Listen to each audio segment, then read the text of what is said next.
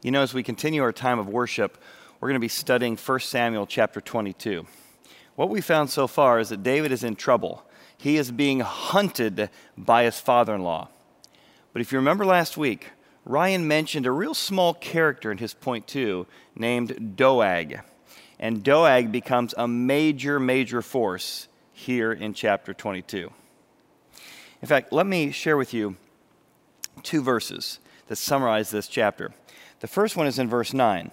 Then answered Doeg the Edomite, who was set over the servants of Saul. He said, I saw the son of Jesse going to Nob, to Ahimelech, the son of Ahitub, and he inquired of the Lord for him, gave him provisions, and gave him the sword of Goliath the Philistine.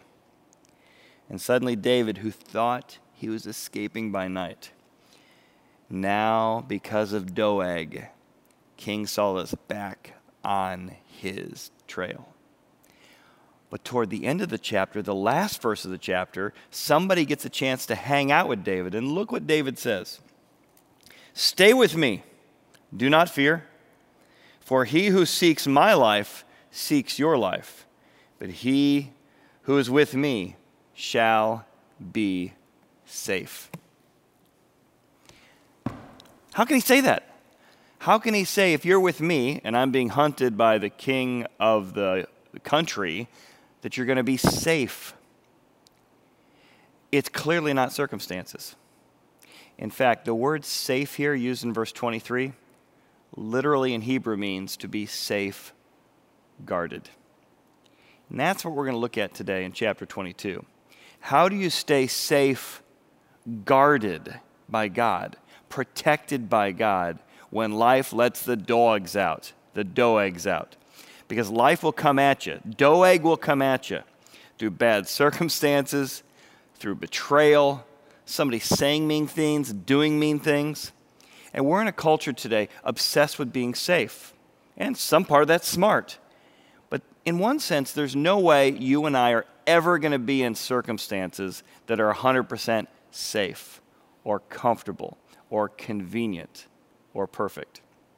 However, we can be in a place that we're safe, guarded by God.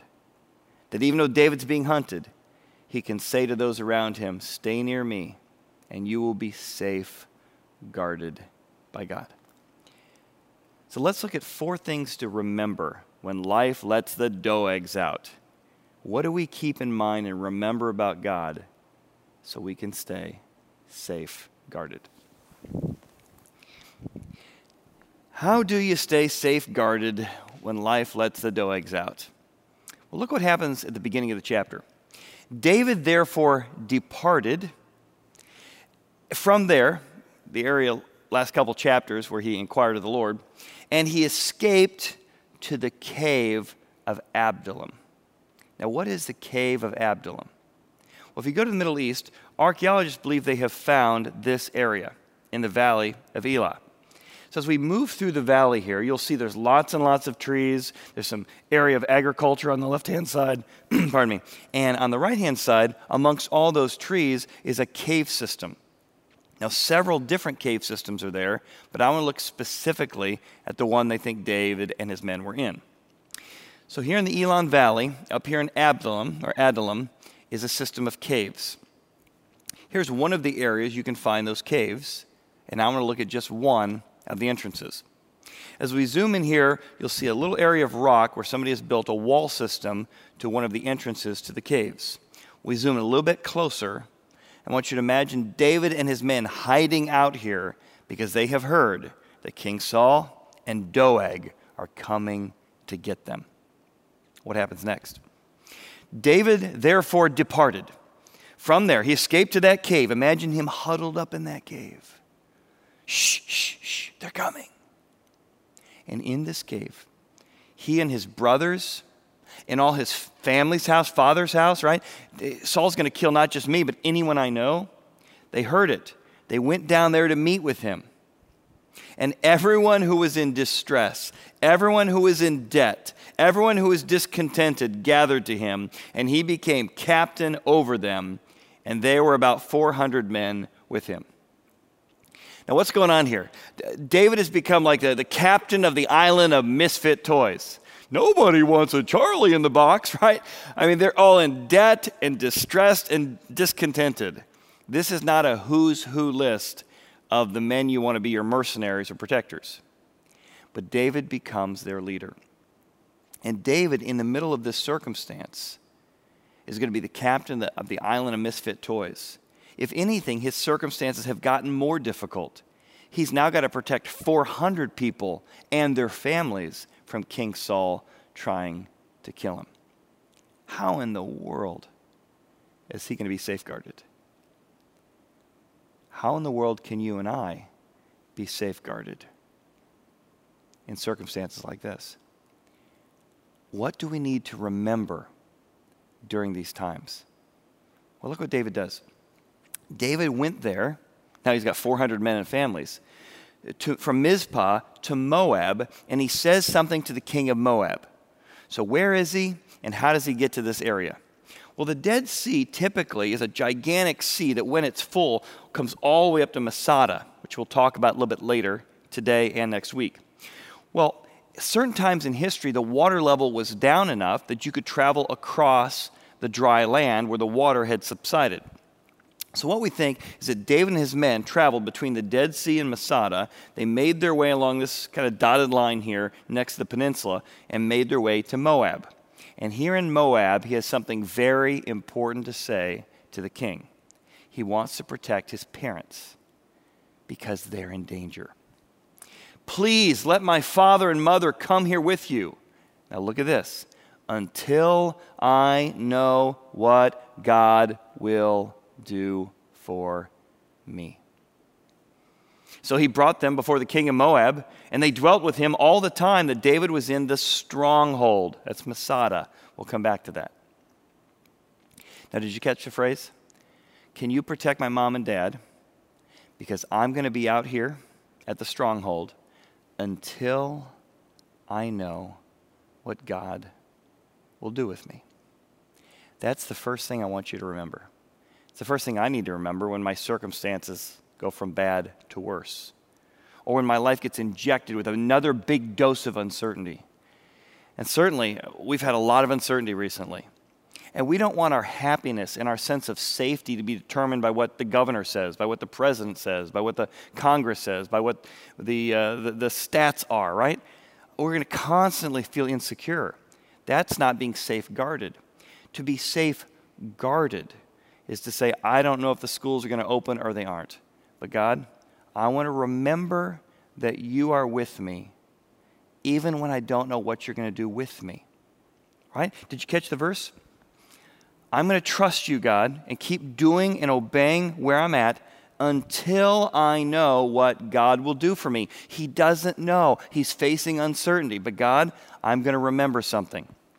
Remember, God is with you, even when you don't know what he will do with you.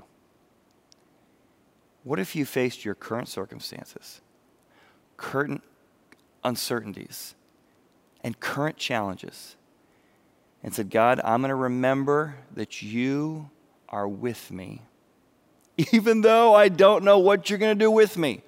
I don't know what tomorrow brings or next month, but the thing I can anchor myself in and be safeguarded by is that the God of the universe is with me. What happens next in the text? Now remember, David has been hiding in a cave before he ran and dropped off his parents, but now he's going to be tempted to hide in a stronghold, a location we know today as Masada. So remember, verse 1 said he was hiding in a cave for a while. But then verse 5, the prophet Gad shows up and says to David, do not stay in the stronghold. Depart and go to the land of Judah. So David departed and went into the forest of Hereth. Now, a couple things he mentions there. One, hey, God is going to protect you, but stay in Judah. Don't go to the Philistines, which is exactly what he's going to do. But for right now, he's obeying. The prophet Gad, God is with you, just stay in Judah. But also, it feels pretty safe up top in the stronghold. God doesn't want you in the stronghold. Why? That's safer. God wants you in the forest where he can show how he's going to provide for you. Now, this is scary. In fact, when archaeologists have gone and seen these caves, some of the caves are big and spacious, but some of them are really, really tight. In fact, let me show you a video of what it looks like to crawl through those caves. Imagine yourself, and this is a separate entrance that we looked at earlier, imagine you and your men, 400 men, and all of their families, trying to crawl through these very, very small cave systems. My dad used to take us up to an area of caving in northern Illinois, and I remember walking through, crawling through different caves. And it's difficult. You never know when there's going to be a drop-off, when there's going to be a danger.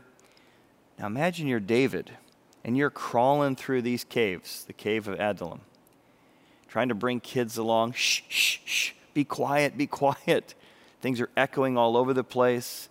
You're afraid Doeg and King Saul might be right behind you at any moment, right? That's why one of the reasons God says, don't stay in the cave. This is not going to be a safe place. However, when we get to the refuge or the stronghold, it seems like it is a safe place. So why does God not want him to cave, or why does God not want him in the stronghold? If you've ever seen pictures of Masada, it is amazing. It took me an hour and a half to walk my way up to the top of Masada. This would be a very, very secure location. And yet, what does the prophet tell him? The prophet tells him, don't stay in the cave, but also don't stay in the stronghold. Why? Well, I think what that tells us is that caves feel safe, but they're not safe. Refuge, Masada feels safe, right? What's it look like? Look at that massive picture of that thing. Imagine being on the top here. You could see Saul coming from miles around. But the prophet is telling David is the only safe place, the only safe guarded place is to be in the hands of God. If you know you're in the hands of God, you don't crawl into a depression, a cave, to find your safety. You don't crawl up to some refuge and stronghold and say, because I'm here and my circumstances are perfect, because I can see everything coming from miles around, I can plan years in advance, that makes me safe. Planning is good, but it's not safe. Finding a place of refuge, like the cave, is safe, but it's not to be safeguarded. The only place where you're safeguarded is in the hands of God. You know, it's interesting. I was talking to a friend recently who I met about 5 years ago. In fact, his name's Devin. As Devin was sharing with me his journey many years ago, he said, Chad, I just had a big dose of uncertainty. My whole career got derailed when I was in my early 50s. I had no idea this was going to happen, and I wasn't prepared for it. So we sat and we chatted for a little bit, and I said, well, I'm not sure exactly what God's going to do, but there's some things you can remember in the middle of this. And what's the prophet saying? Remember not to get stuck in a cave or a refuge to find safety. What I said to Devin that day is, your job isn't where safety is. If you suddenly got hired tomorrow at another job and you felt safe again, you wouldn't be safe. I would encourage you to get into a Bible study, to begin to understand where real safety comes from, to be safeguarded by your Creator. Well, he circled back around to me about a month ago, and he told me how powerful the last couple of years have been in beginning to experience Bible study for the first time. I connected him to one of our men's small group leaders, and he said, it's just been so great talking life, talking business, learning to trust God. He said, I would never have known then what I know now, is that God used those circumstances to steer me into a job and a career that's just been perfect for this season of life. Now, he said, I'm going to miss Horizon. They're moving out of state. And he said, I'm so enjoying the online services, and I hope you're going to continue to do that. And I said, yeah, it's here to stay.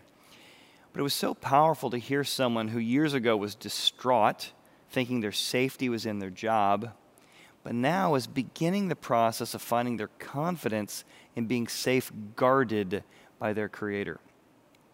See, remember, don't get stuck in a cave, but also don't get stuck in a stronghold.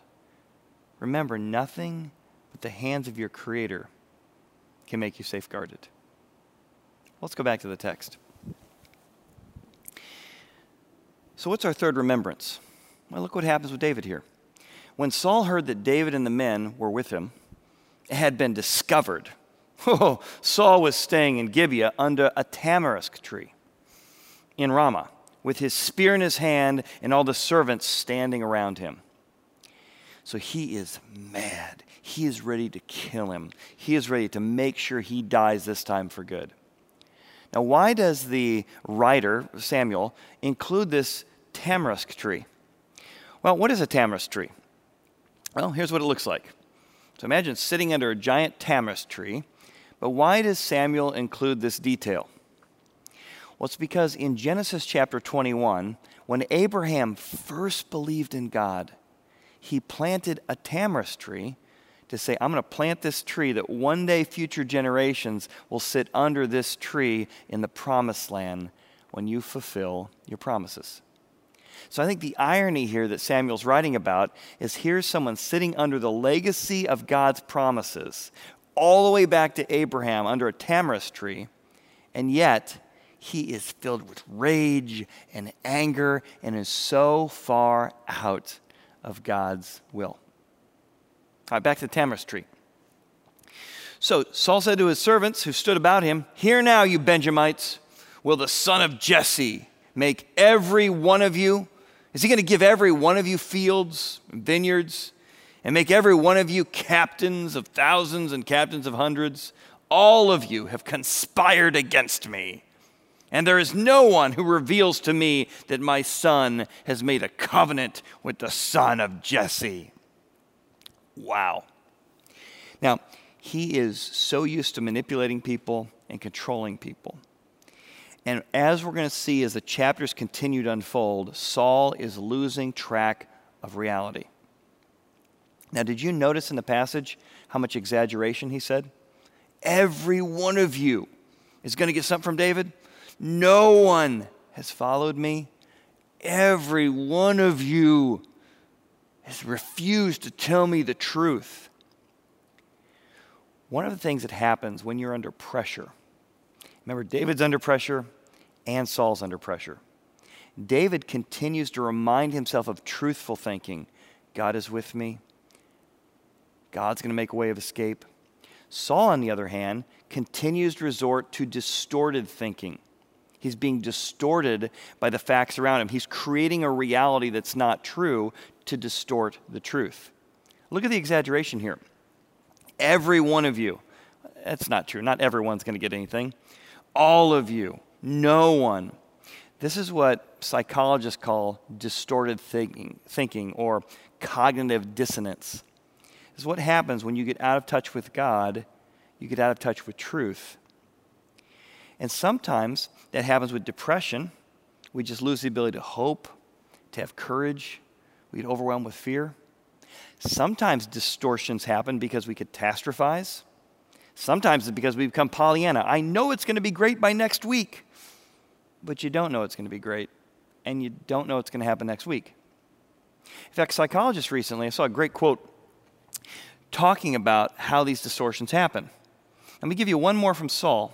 He says, "And there is not one of you who is sorry for me, no one cares about me, or revels to me, that my son has stirred up my servant against me to lie in wait as it is this day." So again, we see victimhood, polarized thinking, either you're for me or against me, exaggerations, all type of cognitive dissonance. Again, like I mentioned, depression can do that, but so can overly optimistic thinking. I saw a great quote from a psychologist said, the prevailing view, what most people kind of think is common sense, is that a depressed person tends to distort reality in a negative way. But more recently, the research has shown that evidence is that not that the depressive person is distorting reality, but that the so-called healthy population doesn't have it quite right. Depression often removes the positive self-biases that are seen in the non-depressed. With recovery, a new kind of truth could emerge. Now, what's he saying? Optimists have a tendency to distort reality. They think for sure they know what God is and isn't going to do. People who are depressed sometimes are more in tune with reality. How's that? Well, because life is filled with pain, and things don't always get better right away. However, we don't want to fall into the cave of Absalom in depression, but we also don't want to constantly set up false expectations and come crashing down like Pollyanna. So as you go through recovery, it's about realigning your thinking to the truth of God. I don't know exactly what's going to happen, but I'm in God's hands. You know what? I don't have to be hopeless in depression in a cave because I'm in God's hands. Right? That's what he's getting at here. So remember to reject distorted thinking. Keep in line with God. And I don't know what God's calling you out of. If he's calling you out of a cave, maybe he's calling you to do something big. To get out of a cave and just start living life. Maybe he's calling you to take a big risk, to get out of your safety stronghold and the distorted thinking, I can never be safe. Instead to say, what does it look like to trust God by maybe serving someone else, getting to a Bible study like Devin did, joining our new men's group that's starting up for this fall. Maybe the distorted thinking is, I need people around me to help me in that journey because it's hard to do that on your own. Maybe the thing God's calling you out of, the distorted thinking of thinking some magic number in your savings account makes you safe. Maybe God's calling you to give big. Give financially, to say, God, I'm trusting you. I'm not trusting a stronghold or a cave. Maybe it's serving. Maybe it's learning about your own spiritual journey and what it means for God to be in your stronghold, to be your source of safety. In fact, if we can help you at Horizon, give me a call, call John or Drew. Let's get you into a group so you can begin the process of finding your security and confidence in God. And let's remember to reject distorted thinking. All right, what's our next one? Let's go back to the text because the next one is probably the most difficult to hear. We're now coming face to face with Doeg. Then answered Doeg the Edomite, who was set over the servants of Saul. He said, I saw the son of Jesse going to Nob, to Ahimelech, the son of Ahitub. And he inquired of the Lord for him, gave him provisions, even gave him the sword of Goliath, the Philistine. So the king sent to call Elimelech the priest, the son of Ahitub, and all his father's house, the priests who were in Nob. And they all came to the king, and Saul said, Hear now, son of Ahitub. He answered, Here I am, my lord. Saul said to him, Have you conspired against me, you and the son of Jesse, in that you have given him bread and a sword, and have inquired of God for him, that he should rise against me to lie in wait as to this day?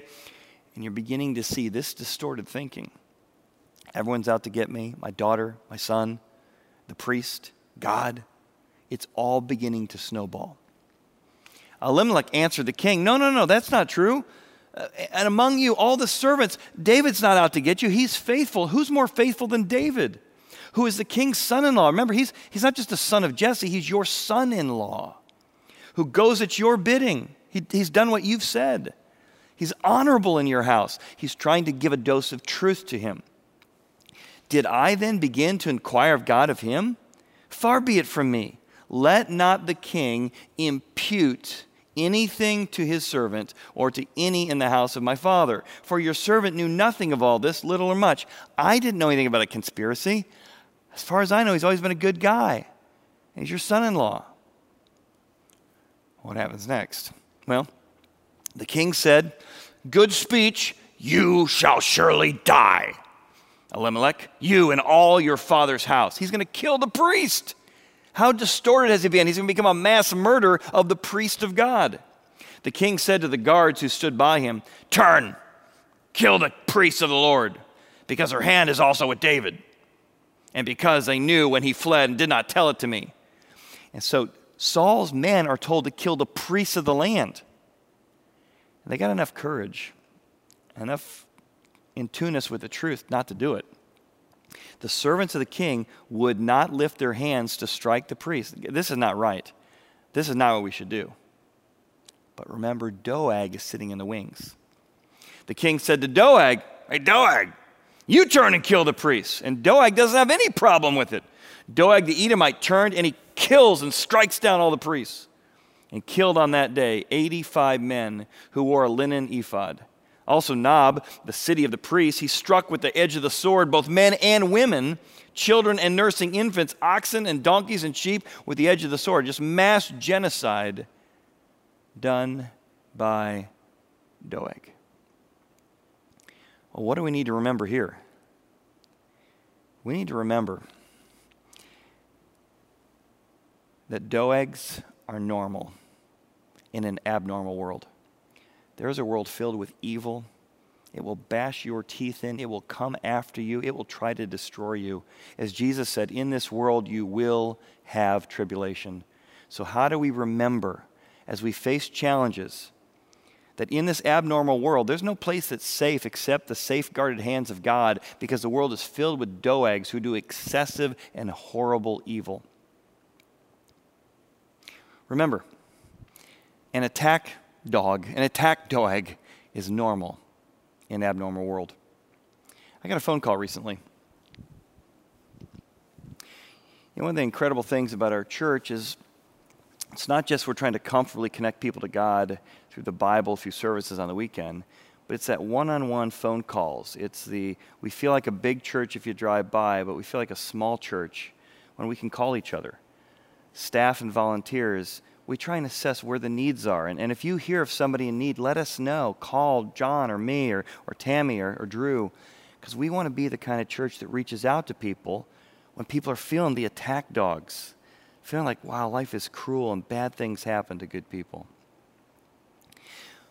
One of those that happened to me recently is John had alerted me to a family in the church who's been coming for many, many years, and their 20-something daughter, who also attends here, she had a great friend, just a best friend, who out of nowhere in her 20s suddenly passed away. I didn't know all the details, but I got on the phone. "Hey, I just heard there's been a tragedy. Tell me what's going on." And over the next half hour, we began to just talk, just about this being a best friend. Why in the world does someone in their 20s have to pass away? A good Christian person. Why would God allow that to happen? As we were talking on the phone that day, before I offered to pray, she shared with me, she said, "Chad, well, I just hope at the funeral that her faith comes out and that people come to know Jesus because of this." And I said, "Man, that's what I hope too." I said, "But let's not rush to resurrection quite yet. It's okay to mourn. It's okay to mourn. It's okay to live in a world with tragedy and difficulty. It's okay occasionally to pound your fist on God's chest and say, God, why would you allow Doeg to do this?" And I don't know what your Doeg is. Is it a death? Is it a health report? Is it cancer? Is it a rebellious son or daughter that you've prayed, God, bring them back? What I told her that day on the phone is, it's okay to mourn with God. It's when we mourn with God and share our hearts with God that He comforts us. We serve a high priest who's acquainted with grief.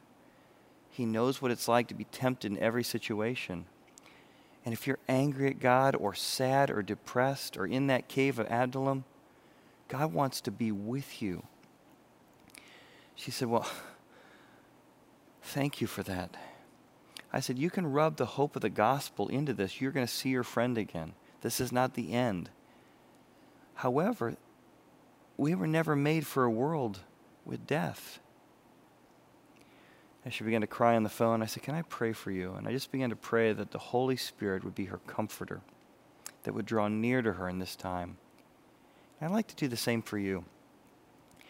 Pray that the hope of the gospel, that Jesus died, He rose Himself from the dead so that we will be in heaven with Him and see those who've gone before us, that is all true. And we rub that hope into the grief.